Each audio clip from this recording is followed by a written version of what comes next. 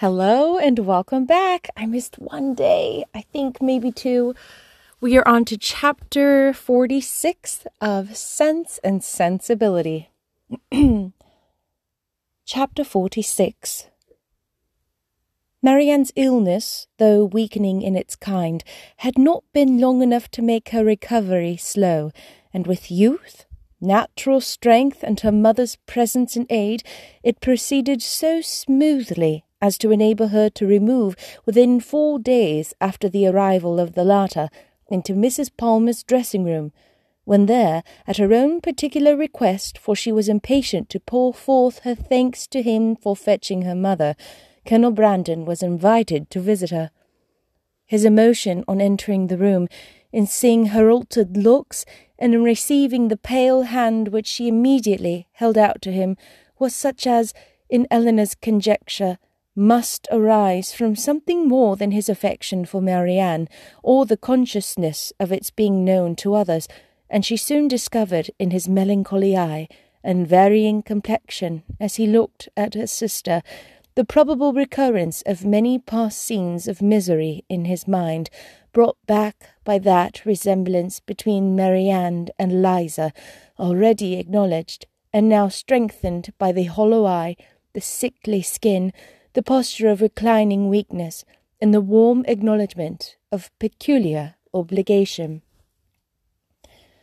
Mrs. Dashwood, not less watchful of what passed than her daughter, but with a mind very differently influenced, and therefore watching to very different effect, saw nothing in the Colonel's behaviour but what arose from the most simple and self-evident sensations, while in the actions and words of Marianne she persuaded herself to think that something more than gratitude really dawned.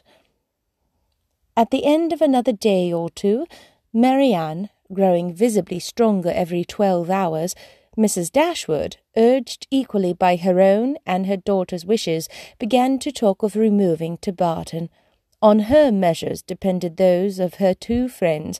Mrs. Jennings could not quit Cleveland during the Dashwoods' stay, and Colonel Brandon was soon brought by their united request to consider his own abode there as equally determinate, if not equally indispensable.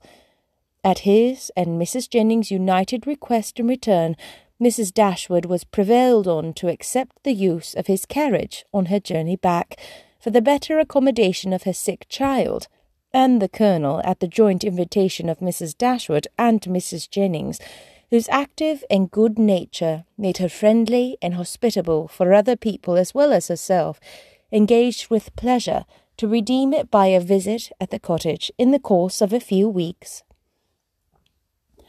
The day of separation and departure arrived, and Marianne, after taking so particular and lengthened a leave of Mrs. Jennings, one so earnestly grateful, so full of respect and kind wishes as seemed due to her own heart from a secret acknowledgment of past inattention, and bidding Colonel Brandon farewell with the cordiality of a friend, was carefully assisted by him into the carriage, of which she seemed anxious that she should engross at least half.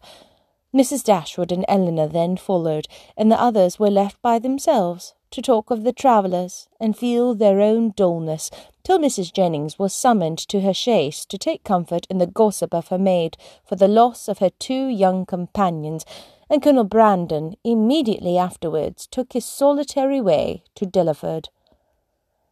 The Dashwoods were 2 days on the road, and Marianne bore her journey on both without essential fatigue.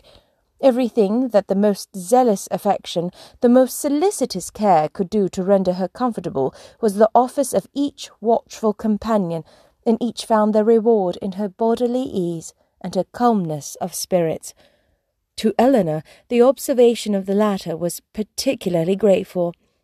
She, who had seen her week after week so constantly suffering, oppressed by anguish of heart which she had neither courage to speak of nor fortitude to conceal, now saw with joy, which no other could equally share, an apparent composure of mind, which in being the result, as she trusted, of serious reflection, must eventually lead her to contentment and cheerfulness.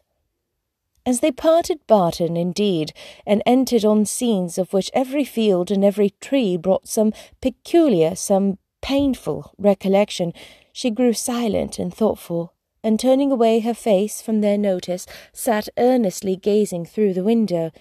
But here Elinor could neither wonder nor blame, and when she saw, as she assisted Marianne from the carriage, that she had been crying, she saw only an emotion too natural in itself to raise anything less tender than pity, and in its unobtrusiveness entitled to praise. In the whole of her subsequent manner, she traced the direction of a mind awakened to reasonable exertion, for no sooner had they entered their common sitting-room than Marianne turned her eyes around it with a look of resolute firmness, as if determined at once to accustom herself to the sight of every object with which the remembrance of Willoughby could be connected. She said little, but every sentence aimed at cheerfulness, and though a sigh sometimes escaped her, it never passed away without the atonement of a smile. After dinner she would try her pianoforte. She went to it, but the music on which her eye first rested was an opera procured for her by Willoughby, containing some of her favourite duets and bearing on its outward leaf her own name in his handwriting. That would not do. She shook her head, put the music aside, and, after running over the keys for a minute, complained of feebleness in the fingers, and closed the instrument again, declaring, however, with firmness as she did so, that she should, in future, practise much. The next morning produced no abatement in these happy symptoms.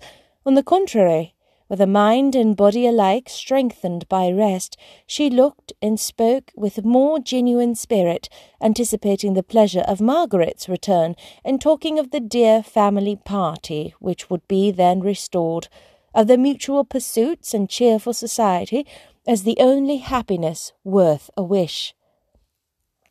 "When the weather is settled, and I have recovered my strength," said she, "we will take long walks together every day.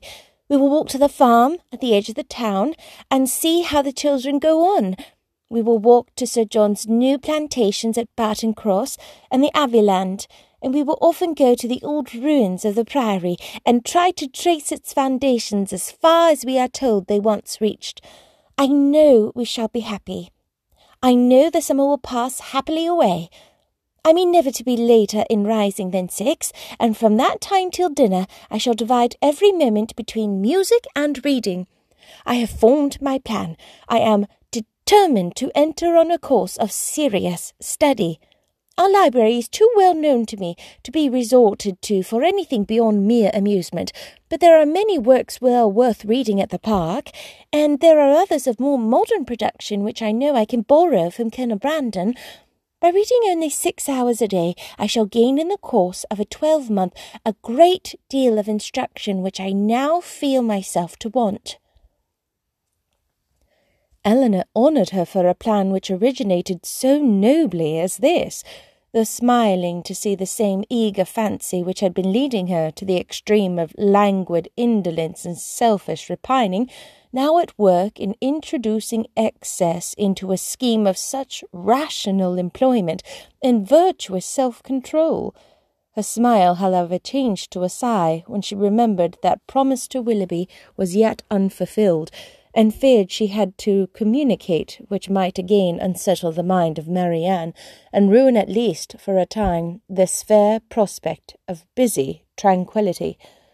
Willing therefore to delay the evil hour, she resolved to wait till her sister's health were more secure before she appointed it, but the resolution was made only to be broken.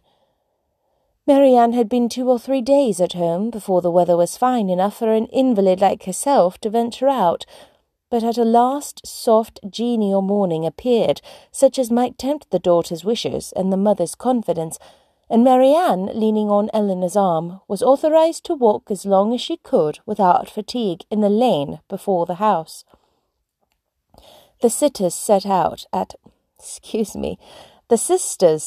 a pace, slow as the feebleness of Marianne, in an exercise hitherto untried since her illness required, and they had advanced only so far beyond the house as to admit a full view of the hill, the important hill behind, when pausing with her eyes turned towards it, Marianne calmly said, "There, exactly there," pointing with one hand, "on that projecting mound. There I fell, and there I first saw Willoughby." Her voice sunk with the word, but presently reviving, she added, "I'm thankful to find that I can look with so little pain on the spot. Shall we ever talk on that subject, Eleanor?" Hesitatingly, it was said. "Or will I be wrong? I can talk of it now, I hope, as I ought to do." Eleanor tenderly invited her to reopen. "As for regret," said Marianne, "I have done with that, as far as he is concerned. I do not mean to talk to you of what my feelings have been for him, but what they are now. At present, if I could be satisfied on one point, if I could be allowed to think that he was not always acting a part, not always deceiving me, but, above all, if I could be assured that he never was so very wicked as my fears have sometimes fancied him since the story of that unfortunate girl—" She stopped. Eleanor joyfully treasured her words as she answered, "If you could be assured— Oh, excuse me. If you could be assured of that, you think you should be easy?" "Yes, my peace of mind is doubly involved in it, for not only is it horrible to suspect a person who has been what he has been to me of such designs, but what must it make me appear to myself? What in a situation like mine but a most shamefully unguarded affection could expose me to—" "How then," asked her sister, "would you account for his behaviour?" "I would suppose him— oh, how gladly would I suppose him only fickle, very, very fickle." Eleanor said no more. She was debating within herself on the eligibility of beginning her story directly or postponing it till Marianne were in stronger health, and they crept on for a few minutes in silence. "I'm not wishing him too much good," said Marianne at last with a sigh. "When I wish his secret reflections may be no more unpleasant than my own, he will suffer enough in them." "Do you compare your conduct with his?" "No, I compare it with what it ought to have been. I compare it with yours. Our situations have borne little resemblance. They have borne more than our conduct. Do not, my dearest Eleanor, let your kindness defend what I know your judgment must censure. My illness has made me think. It has given me leisure and calmness for serious reflection. Long before I was enough recovered to talk, I was perfectly able to reflect. I considered the past. I saw in my own behaviour, since the beginning of our acquaintance with him last autumn, nothing but a series of imprudence towards myself and want of kindness to others. I saw that my own feelings had prepared my sufferings, and that my want of fortitude under them had almost led me to the grave. My illness, I well knew, had been entirely brought on by myself, by such negligence of my own health as I had even felt at the time to be wrong. Had I died, it would have been self-destruction. I did not know my danger till the danger was removed, but with such feelings as these reflections gave me, I wonder at my recovery, wonder that the very eagerness of my desire to live, to have time for atonement to my God and to you all, did not kill me at once. Had I died, in what peculiar misery should I have left you, my nurse, my friend, my sister, you who have seen all the fretful selfishness of my latter days, who had known all the murmurings of my heart? How should I have lived in your remembrance? My mother, too. How could you have consoled her? I cannot express my own abhorrence of myself. Whenever I looked towards the past, I saw some duty neglected or some failing indulged. Everybody seemed injured by me. The kindness, the unceasing kindness of Mrs. Jennings, I had repaid with ungrateful contempt. To the Middletons, to the Palmers, the Steeles, to every common acquaintance even, I had been insolent and unjust, with a heart hardened against their merits, and a temper irritated by their very attention. To John, to Fanny, yes, even to them, little as they deserve, I had given less than their due. But you above all, above my mother, had been wronged by me. I, and only I, knew your heart and its sorrows, yet to what did it influence me? Not to any compassion that could benefit you or myself. Your example was before me, but to what avail? Was I more considerate of you and your comfort? Did I imitate your forbearance or lessen your restraints by taking any part in those offices of general complaisance or particular gratitude which hitherto had been left to discharge alone? No, not less when I knew you to be unhappy than when I had believed you at ease. Did I turn away from every exertion of duty or friendship, scarcely allowing sorrow to exist but with me, regretting only that heart which had deserted and wronged me, and leaving you, for whom I professed an unbounded affection, to be miserable for my sake? Here ceased the rapid flow of her self-reproving spirit, and Elinor, impatient to soothe, though too honest to flatter, gave her instantly that praise and support which her frankness and her contrition so well deserved. Marianne pressed her hand and replied, "You are very good. The future must be my proof. I have laid down my plan, and if I am capable of adhering to it, my feelings shall be governed, and my temper improved. They shall no longer worry others, nor torture myself. I shall now live solely for my family. You, my mother and Margaret, must henceforth be all the world to me. You will share my affections entirely between you. From my home, I shall never again have the smallest incitement to move, and if I do mix in other society, it will be only to show that my spirit is humbled, my heart amended, and that I can practice the civilities, the lesser duties of life, with gentleness and forbearance. As for Willoughby, to say that I shall soon, or that I shall ever forget him, would be idle. His remembrance can be overcome by no change of circumstances or opinions, but it shall be regulated. It shall be checked by religion, by reason, by constant employment." She paused and added in a low voice, "If I could but know his heart, everything would become easy." Elinor, who had now been for some time reflecting on the propriety or impropriety of speedily hazarding her narration without feeling at all nearer decision than at first, heard this, and perceiving that as reflection did nothing, resolution must do war, soon found herself leading to the fact.